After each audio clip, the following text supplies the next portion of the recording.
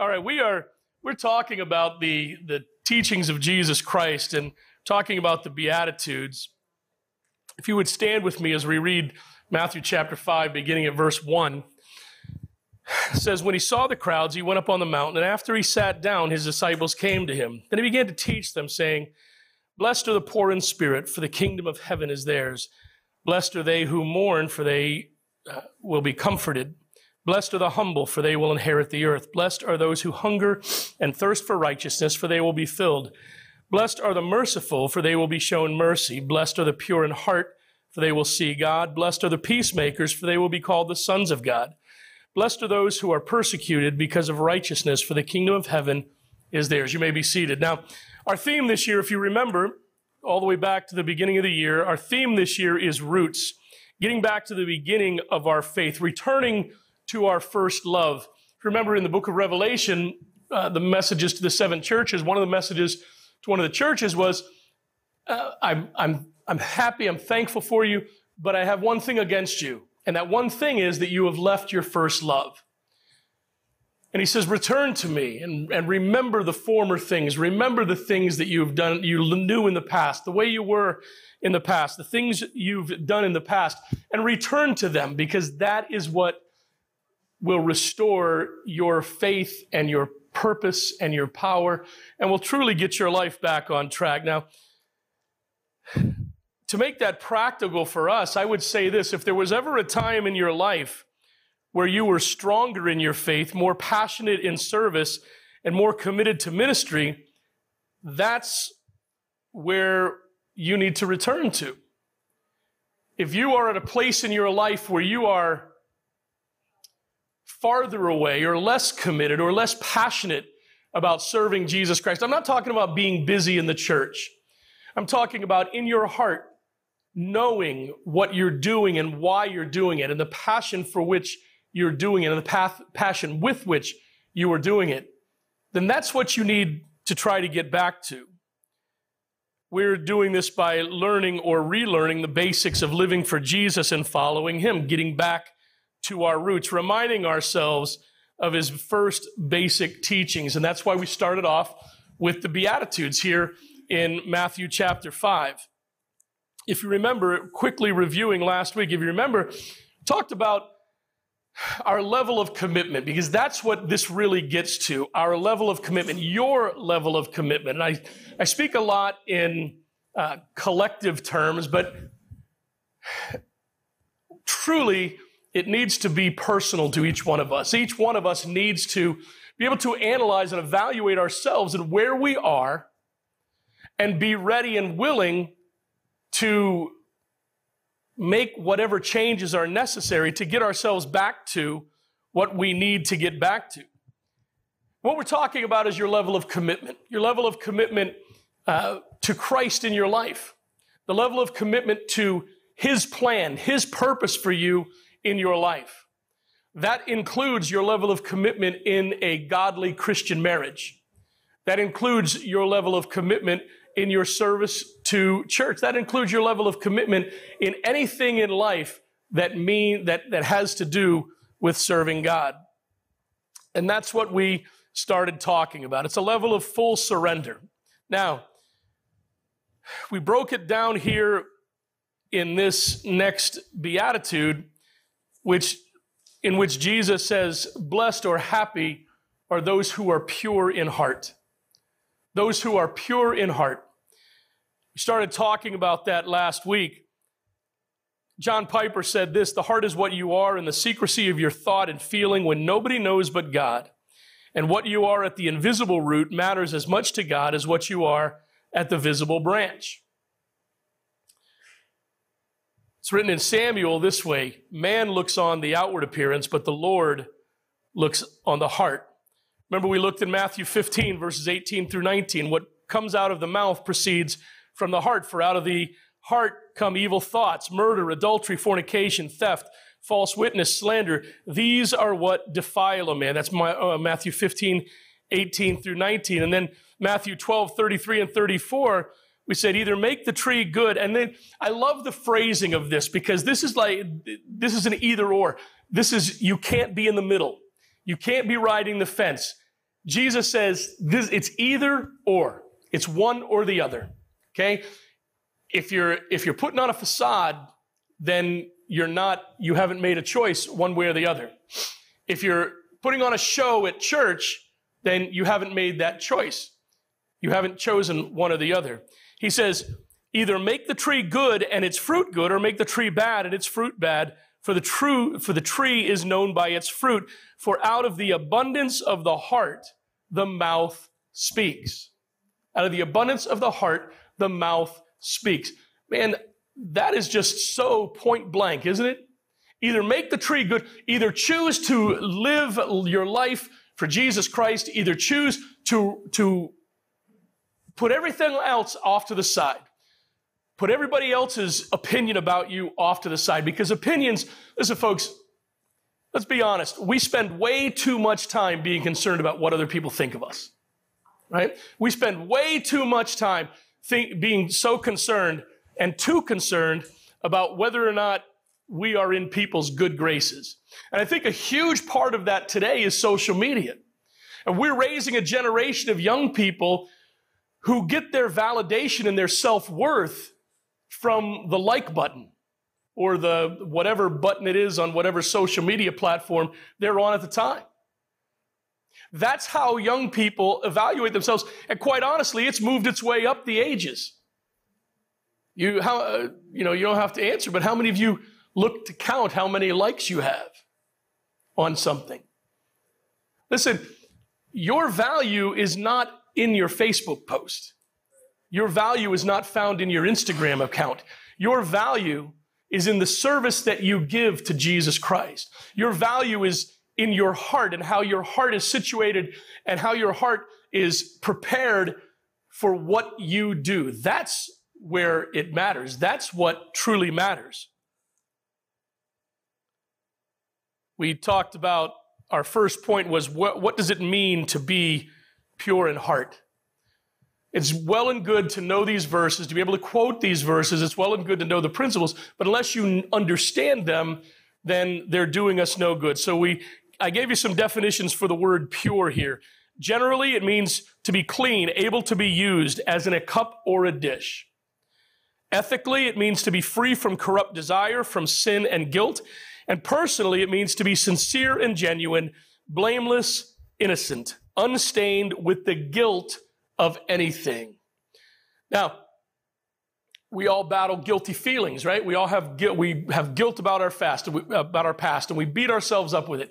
And if we don't, somebody else will. The Bible says to be pure in heart is to be free from that guilt. Not that it never happened, but being able to move on from it. Not being stuck there. Not being stuck in that place. Listen, you cannot, you know this. I mean, this is life 101. You cannot change the past, but you sure can allow the past to change your future for good or bad.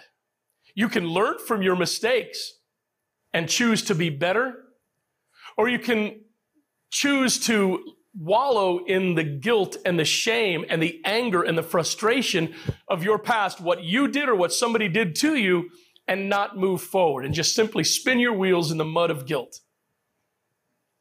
Jesus says, don't do that.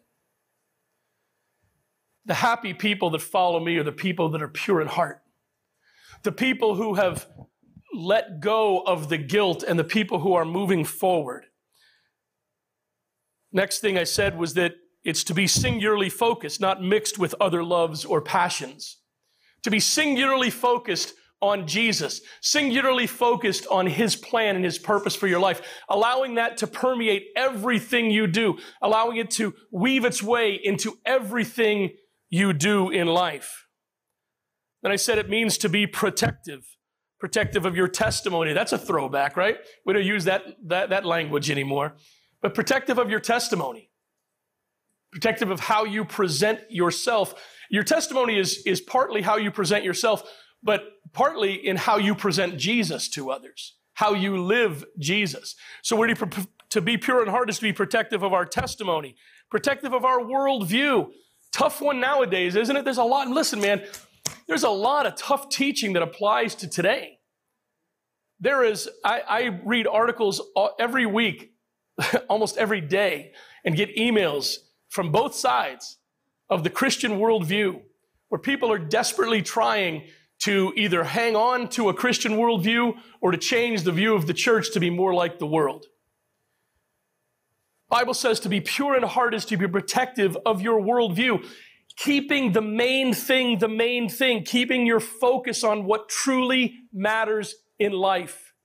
It doesn't mean that you don't live life. It doesn't mean that you don't get involved, but it means that you understand why you're getting involved. Some of you get involved in committees. You get involved in all kinds of things out there. I think that's awesome. Listen, I have outside pursuits other than this church. But what I do outside of here and outside of my role as a pastor, I try to do for the kingdom of God. And that's what you should do in business, in work, in relationships. Everything should be done with the testimony of Jesus Christ through our lives in view. But at the same time, it means to be free. We're not in bondage to anything. If you remember the Kirk Franklin quote I gave to you last week, if they don't have nail prints in their hands or scars on their forehead, you don't owe them an explanation. Stop worrying. Stop worrying about what other people think of you. Stop it. Stop being so concerned about whether you're liked or not. Jesus said it's not going to happen. If you live for me, guess what? You're not going to be popular with everybody. It's just not going to happen. So choose to be who you are in Christ. Choose to live that way and let the chips fall where they may. That brings us to point number 2. How do we live with a pure heart? Now, we understand what a pure heart is from the Bible, what the Bible has to say, but how do we make that practical? Because that's the big idea, right? That's the big idea we're trying to get to. How do we live life with a pure heart like Jesus is talking about here? How do we go about living life with a pure heart? How do we make sure that we do our dead level best not to be a hypocrite? Not to have our one foot in one world and one foot in the other? How do we put this into practice so that we live singularly focused for the will of God? Well, the first thing I believe is this. I think we have to understand how we should live by knowing how we shouldn't live. Okay? The Bible has encouragements, but the Bible also has warnings. The first one is this: we're not to live the way society lives. Okay? We're not to live the way society lives. If I preached this message 50 years ago, it would be kind of a different story, because society had much more of a morality, much more of a biblical emphasis and focus. Nowadays, man, the lines are drawn clearly, right? The lines between living for Jesus and not living for Jesus are drawn clearly. It's called living in a post-Christian world. And quite honestly, people were always living differently. They were just putting on a better show. So as a Christian who wants to live the way Jesus tells us to be pure in heart, we're not to live the way society lives. Ephesians 4, verses 17 through 19 say this: "Therefore I say this and testify in the Lord, you should no longer walk as the Gentiles do, in the futility of their thoughts. They are darkened in their understanding, excluded from the life of God, because of the ignorance that is in them and because of the hardness of their hearts. They became callous and gave themselves over to promiscuity for the practice of every kind of impurity, with a desire for more and more." Man, that's a pretty harsh indictment. And quite honestly, it's a very good description of where our society is today. There's nothing that's too far anymore. There's nothing that is out of the realm of possibility. It started back in the 60s and 70s when truth came under attack, right? Truth became relative. And now everybody has their own truth. Listen, Christian, you need to get it straight in your mind. There is not truth for everybody. Can't have their own truth. There is truth. Truth is truth. That's just the fact of the matter. How you interpret that truth and whether you accept that truth and whether you acknowledge that truth, that matters. Whether you choose to ignore it and live how you want is up to you. Whether you choose to acknowledge it and live according to that truth, that's up to you. But truth is truth. We have to make sure we understand that we all have experiences within the truth of life, but truth is truth. You can't change that. What is it that Paul says here describes the way society lives? First of all, futile thoughts. Futile thoughts. Thoughts that just don't matter in the long run. Thoughts that just, the description now is we have like a 15-minute attention span. And it's all about the news cycle, right? It's only going to last for a little while because the news cycle changes. Well, that may be, and that's called life being lived. But we as Christians need to be able to look beyond the news cycle.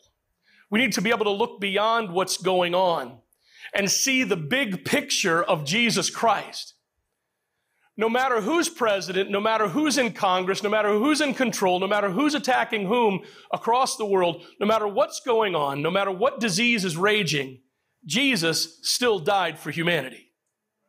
And the fact of the matter is, if we get our hearts and our minds and our eyes distracted by what's going on around us and forget what's truly happening, what truly matters in this life as followers of Jesus, then we will become ineffective witnesses. We'll become distracted and we'll pick up causes rather than pick up purpose. Causes come and go, but the gospel of Jesus Christ is forever. And that's what matters. Remember, being politically right will not get you to heaven.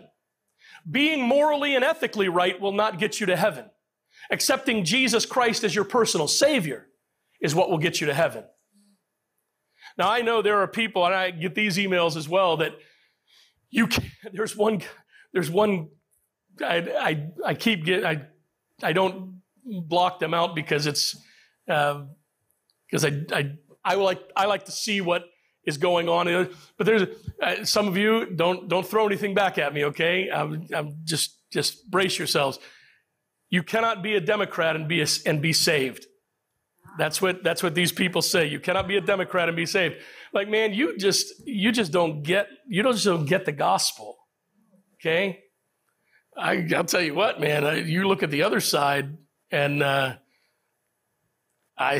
got to tell you, I don't see a whole. I'll kind of just say this. I'll just say it this way, not to get in. I don't see a whole lot of Jesus stuff coming out of either of the major political parties. All right. So let's just put politics aside. And Jesus didn't run for political office. Jesus died for our sins. That's what we need. Now, I'm not saying don't be a good citizen. I'm not saying make up your mind and be who you want to be and what you want to be and even take up a cause. I think that's great. I think that's awesome. I'm trying to make a difference in my life outside of this church as well as inside of this church. What I'm saying is don't be so shallow as to look at the whims and the fancies of society to fashion your Christianity out of. Keep your mind focused on the Word of God and live that way. They have futile thoughts. They have lack of understanding of the ways and teachings of God. Christian, the Bible must be your source, not the internet, okay? Not the internet. Even if it's the Bible on the internet, check them out. Anytime I see an article, you want to know what I do? Anytime I see an article or an essay or anything like that, I check out who the author is. And if I'm not familiar with the author, then I Google them. I do a search on them. And most of them will have their own website and they'll have their own history. And I check them out.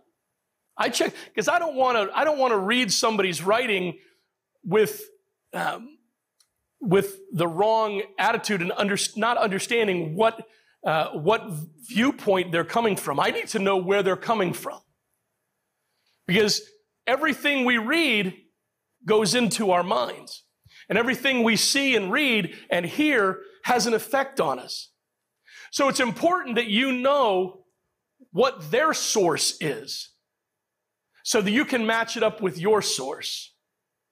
But Christian, your source should be the Word of God. Society doesn't understand the true teachings of the Word. Our Constitution doesn't understand the true teachings of the Word of God. Okay? If you want to fight me on that, I'll just tell you this straight up. The Constitution was written and put in effect in a time where quite a few of our folks here weren't counted as human beings. So while it is a great document to govern by, it is not biblical truth. Okay, everybody understand what I'm saying? I'm not knocking it. I'm not a communist. Don't throw me out of America. But understand that the Constitution, just like your old hymn book, is not the Word of God. The Bible is the Word of God. That has to be our source. Stop worrying about your rights as an American and start being concerned about your responsibility as a Christian. Okay? Start being more concerned about your responsibility as a Christian than you are about who's trampling on your rights. I'm not saying don't stand up for it, please. I feel like I have to qualify everything in today's day and age. I'm not saying don't stand up for your rights. Please, don't get me wrong. I'm not saying don't vote, because we need to vote. You need to be a good citizen and you need to be informed. But folks, the higher authority is the Word of God in your life. And I'll tell you, as that Kirk Franklin quote, if they don't have scars in their hands and on their forehead, their opinion doesn't matter. If you can justify your stand and your belief according to principles from the Word of God, then God bless you. I think I was talking to Maya this week. I said, Maya, my thing is, if I know that when I make a controversial decision, my point, my drawing point on it is, will I be okay? Am I okay standing for Jesus and answering for it? That's my line in the sand. Will I be okay standing before Jesus answering for what I did and what I said and how I lived? That's my line in the sand. The word callous here in Ephesians chapter 4 means apathetic or insensitive. Becoming apathetic and insensitive towards the things of this world. As Christians, we've kind of lost this understanding that we are supposed to be looking out for the least of these. We're supposed to be looking out for those who are in need. We're supposed to be looking out for opportunities to help. We're supposed to be looking for opportunities to show the love of Jesus. If you want to know what that looks like, just look back through the teachings of Jesus Christ. Just look back at the way Jesus, he broke up the funerals, man. He healed people. He gave people what they needed. He did things. He fixed broken hearts. He reached out and helped people. Jesus wasn't callous. We cannot allow Christianity through our actions, through truly the way we live, to be described as callous. We have to have pure hearts in service. It says that they're promiscuous. That means it's unbridled lust, outrageousness, shamelessness. I remember my father preached a sermon years ago, and it was from an Old Testament text, and one of the phrases for it says, "They have lost their blush." They have lost their blush, lost the ability to blush. Now, I am from a different time. For those of you who are younger, I am from a different time. There are things, and I'm dead serious here. I am dead serious. Aaron and I go back and forth about this a lot. There are things that I do not believe should be discussed in mixed company. I believe there are conversations and topics that should be talked about in private. That's me. That's me. It's the way I was raised. I make no apology for that. I make no apology for that at all. I know things are different today, but just because they're different, just because society's mentality has evolved that way, doesn't mean it's right. Just because you can do something doesn't mean it's right. Just because the majority of people feel some way doesn't mean it's right. The Word of God, That's what's right. And it says greedy, or it says they always have a desire for more and more, always wanting more. That begs the question, is Jesus enough for you? Is he enough for you? Or do you constantly have to be reaching for a new brass ring over and over and over again? The first thing is we're not to live the way society lives. Secondly, why shouldn't we live the way society lives? Because we have been taught a better way that honors God. That's it, straight up. We've been taught a better way. The Word of God teaches us a better way. The Word of God shows us a better way. The Word of God tells us that there is a better way to live than the way the world chooses to live. Why? Because there is a God, small g, God of this world, and that is Satan. And those who are the children of Satan live according to his dictates and his leadings. But those of us who have accepted Jesus as our Savior, now we have a better way to live. Doesn't make us better than them, doesn't put us in a higher classification. It simply means that we are sinners saved by grace. And now, because we have been saved by grace, we are called to live a different way. We've been called to live a better way. And we've been called to live that way, going back to the last point, to protect our testimony, to protect the teachings of the Word of God, to protect the integrity and the perception of the Bible in society. It does us no good to preach one way and live another. It just doesn't happen. Ephesians 4 verses 20 through 24 say, "But that is not how you came to know Christ, assuming you heard about him and were taught by him, as the truth is in Jesus, to take off your former way of life, the old self that is corrupted by deceitful desires, to be renewed in the spirit of your minds, and to put on the new self, the one created according to God's likeness in righteousness and purity of the truth." Listen, the better way begins with turning away from our old life. The better way that Jesus has taught us, the very first step, Christian, is to turn away from the old life. Why do you think it's so difficult to turn away from sin? Because that's exactly where Satan wants to keep you. Why do you think it's so difficult to let go of the hurt and the pain and the memory of the past? Because that's exactly where Satan wants to keep you. If you are going to live life with integrity and integrity from the Word of God and live life according to the teachings of Jesus Christ, the better way begins with turning away from your old life. Whether that is habits, whether that is things, whether that is just a mentality that you have. Whatever it is, you are called to have a new perspective. You're called to have a new focus. You're called to have a new purpose. A conscious decision to change habits, attitudes, and actions. Listen, if you were a person of hate in the past, guess what you're not supposed to be as a follower of Jesus? You're not supposed to be a person of hate. There should be no reason for you, there should be no valid reason that you cling to hate as a follower of Jesus. Making up your mind to follow a different path, the one the Bible teaches us about, living righteously and truthfully. Remember, we talked about righteousness. Righteousness is just simply making the right choices. Living life, making the right choices according to the Word of God, and living life truthfully, honestly. Living well as a follower of Jesus requires a pure heart. Living well as a follower of Jesus requires a pure heart from us. Simply put, this is a heart issue. Powerful, fruitful service begins in the heart of an individual.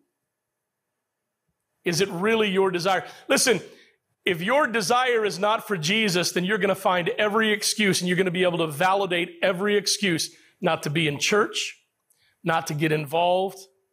Listen, I'm not talking about being sick. I'm not talking about when things come up or taking a vacation. I'm talking about letting everything under the sun come before you and your service to God. The moment you start taking yourself out of church for any reason other than something that's valid, because we have a command to be in church, that's the moment you begin to walk away. That's the moment you begin to allow things in your life to take a priority and to start changing your thinking. I know, man, we get hot and cold, right? People get hot and cold. People get on fire and then they cool down. The idea as a Christian is to be as even as possible. Remember, James says a double-minded man is unstable in all his ways. Double-minded person is unstable in everything. So we need to be singularly focused on Jesus Christ and make sure we're doing the things that we're supposed to do. True followers of Jesus are loyal and faithful to his call on their lives. And make no mistake, I'm going to go back and I'm going to ride this horse a little bit more. Make no mistake, folks, being part of a local church and faithful to a local church is one step in being a good follower of Jesus Christ. Oh, I don't have to go to church to worship God. No, you don't. But you do have to be, listen. Okay, if you're watching on Facebook or YouTube, listen, and it's going to be recorded so you can get it. You don't have to go to church to worship God. You can worship him anywhere. But you do have to go to church to be obedient to God. Let me say that again. You don't have to go to church to worship God because you can worship God anywhere. But you do have to go to church to be obedient to God. Okay? Maybe that's the defining line that we should make. People say, I don't believe in organized religion. Okay. Listen, honestly, let's just be honest, okay? Because we're talking about honesty and truthfulness. If you don't want to go to church, just don't go to church. If you don't want to be in church, just don't be in church. But stop making lame excuses.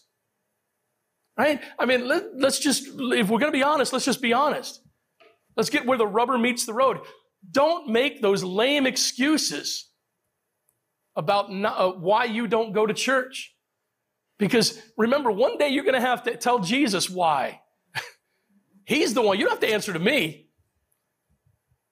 You're going to have to tell him and explain to him why you thought your interpretation was the right one.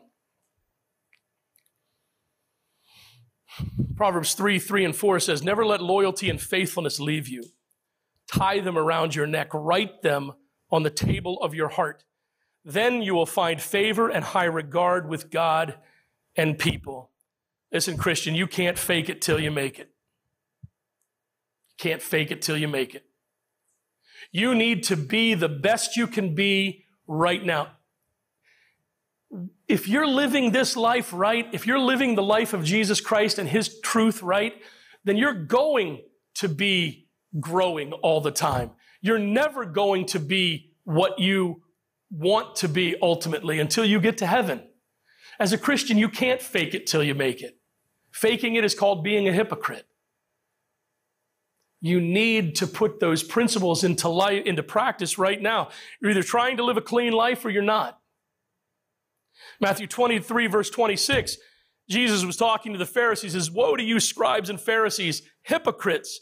You clean the outside of the cup and dish, but inside they are full of greed and self-indulgence. Blind Pharisee, first clean the inside of the cup so that the outside of it may also become clean. Remember, what's in the heart comes out in the life. What's in the heart comes out through the mouth. What's in the heart is truly what motivates you to live. And Jesus is challenging us to clean the inside first.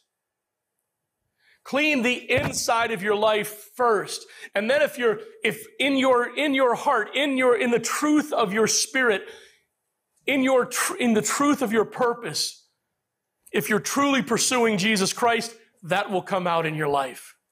It begins in the heart. It's a heart matter. It's a heart condition. 2 Timothy 2:22, flee, those of you who grew up in youth groups, how many times did you hear this verse? Flee youthful passions and pursue righteousness, faith, love, and peace, doing along with those who call on the Lord from a pure heart. those youthful passions, those desires, immature, what he's saying here is those immature desires. Run away from them and pursue righteousness, faith, love, and peace. You want to live with a pure heart? You want to have a pure heart? Turn away from the sinful passions, the sinful desires. Listen, man, I know that sounds so simple because I know that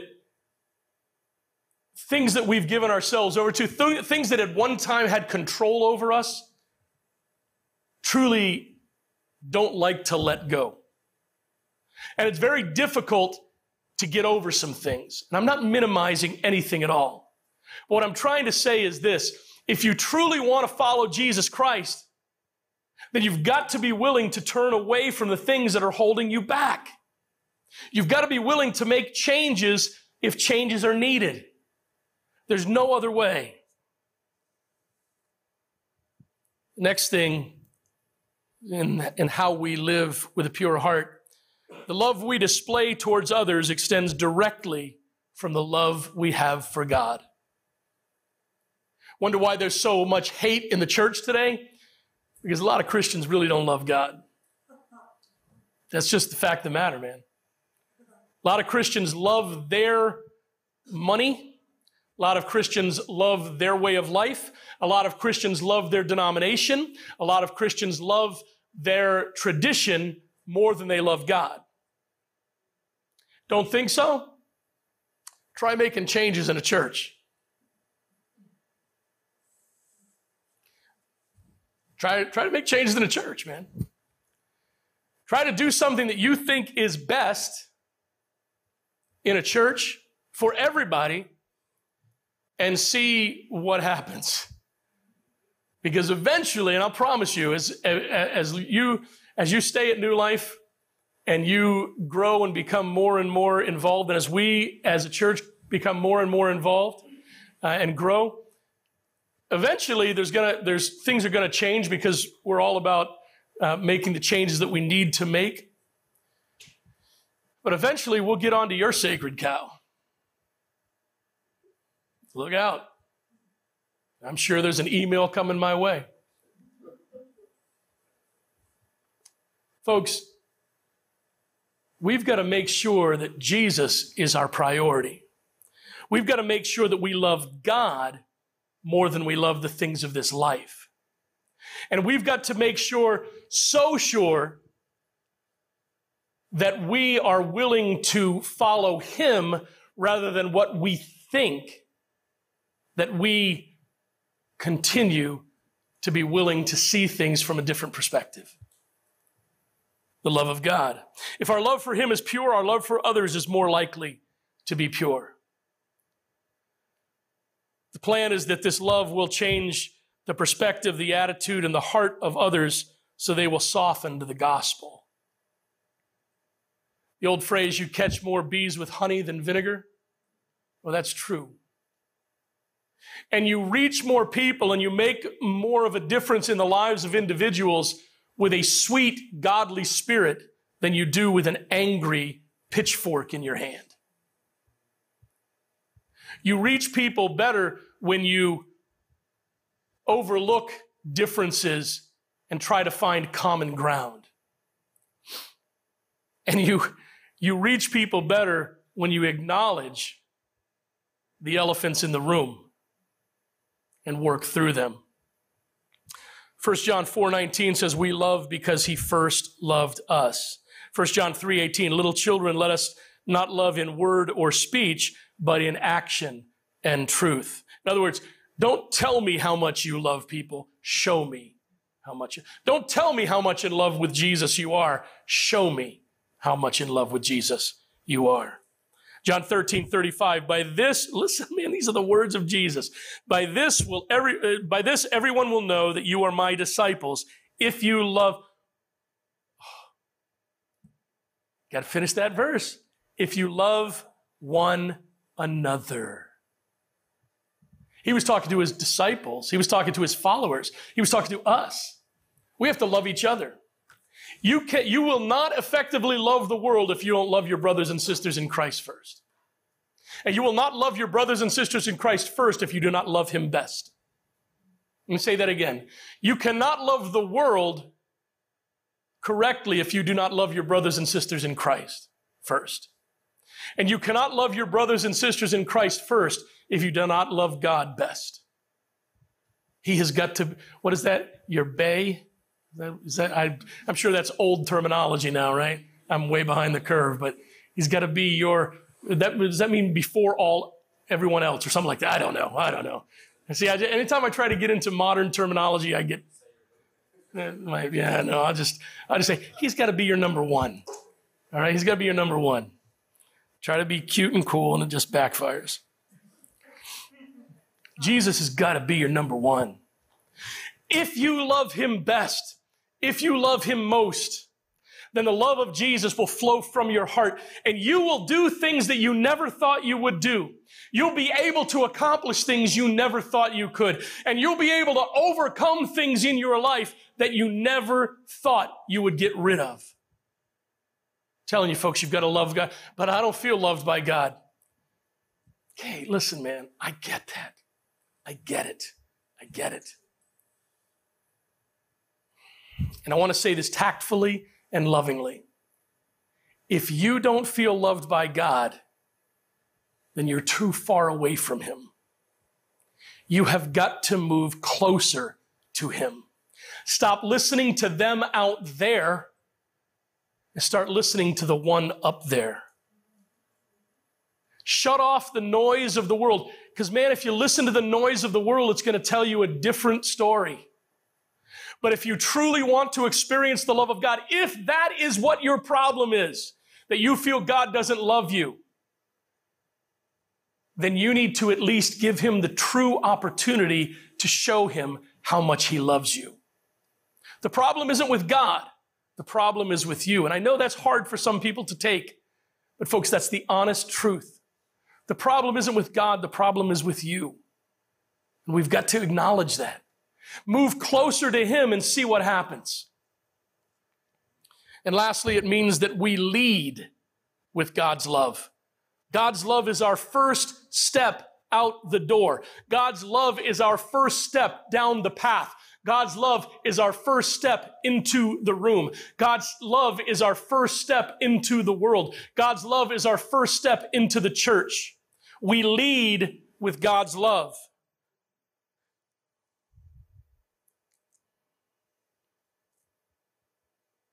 It's time to bring back the love of Jesus. Not our desires, not our opinions, not our wants, and definitely not our philosophies. It is time to bring back the love of Jesus. Simply, easily, and basically, the love of God for others. Folks, that we've got to bring that back. We've got to bring that back. We're struggling in our society with color. Come on. Listen, some guy just shot and killed 10 people yesterday in Buffalo, New York. What was their crime? What was his vengeance about? They were black, and he was white. Are we paying attention? Are we seeing what's going on in our society? Not just in our society, in our church. If you haven't noticed, I have 5 children of color in my home.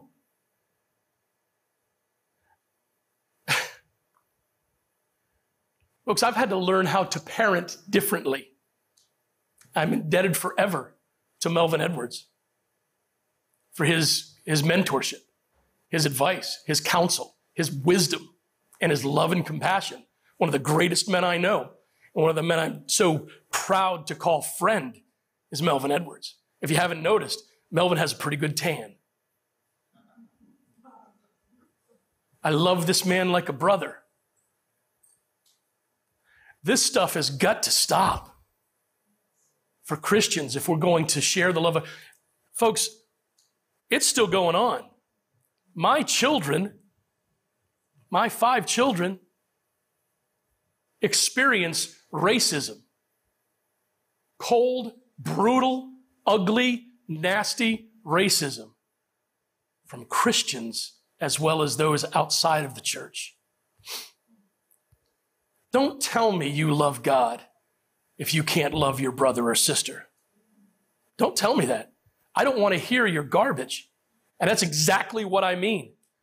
Until you can look at someone and, as Dr. King said, see the content of their character and the condition of their heart as the priority rather than the color of their skin, well, man, you just don't understand the love of God. And you're not leading with the love of God. How we're still fighting this battle listen, I get it out there. Those are people that don't know Jesus. Those are people that Satan twists their minds and their thoughts and their purposes all over the place. I get that. But how we're still fighting those battles in the church, I don't understand. I don't understand. Folks, we've got to lead with the love of Jesus.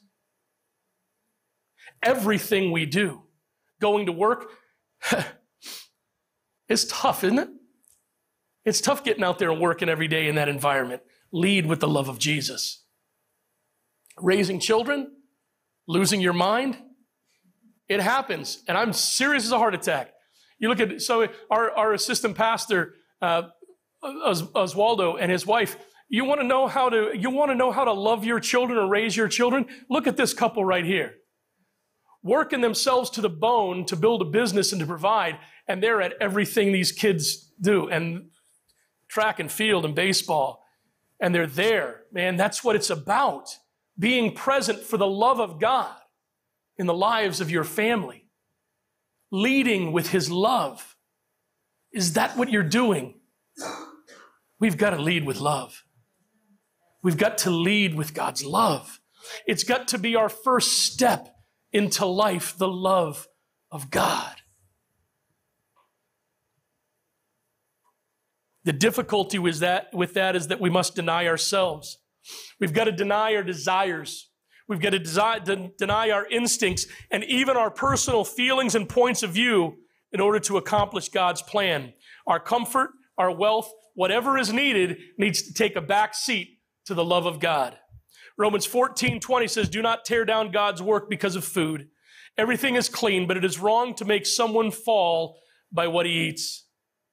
Don't let your prejudices, don't let your desires push someone else away from Jesus. In the church or out. 1 Timothy 1:5, now the goal of our instruction is love that comes from a pure heart, a good conscience, and a sincere faith. James 1:27, but be doers of the word and not hearers only, deceiving yourselves. See, it's not me saying that, it's the word saying that. If you're just a doer, if you're just a hearer of the word, if you're putting on a facade, you're just deceiving yourself. You've got to lead with the love of God. This is literally being willing to love others unconditionally without prejudice or condition. Living with a pure heart leaves no room for discrimination or differences as your reason for not getting along. We're supposed to be blind to everything except their need. We're supposed to be blind to everything except their need of a Savior. That has got to be our motivation. You want to know what it means to live with a pure heart? Living with a pure heart simply means that you live with the conscious understanding that people are lost and dying and on their way to hell, and the love of Jesus is what they need. The Savior that died for them is what they need. And that has to be your motivation. Living with a pure heart. It's not easy. It's not popular. It's not always fun. But it's the right thing to do. And you never get in trouble for doing the right thing. Especially if you do the right thing for the cause of the kingdom of God. Let's pray. Lord, thank you for your word. Thank you for the truth of it. Thank you for the power of it in our lives. Father, it's so difficult today. I just acknowledge it, Lord. I think if we don't, we're just fooling ourselves and everybody else. It is so difficult to live that way today, the way we talked about. It truly is. There's so much opposition. There's so much turmoil. There's so many different things vying for our attention, vying for our thought process, vying for our passion and love. Even good causes that seem to be worthy, Father, sometimes take us away from what our focus should be. Oh, Father, would you draw us back to you? Would you draw us back and give us a pure heart so that our motivation is pure, so that our love for you is first and best. Lord, as we go from this place today, would you watch over us and protect us? Father, we have many that are sick right now. Would you bring them back to health? Those who are hurting, pray for our associate pastor right now, Lord. Would you just relieve that terrible pain that he has right now? Bring him healing. And God, may we be effective worshipers of you this week. May we love like you love, and may we lead with your love. Bless us. In your name we pray. Amen.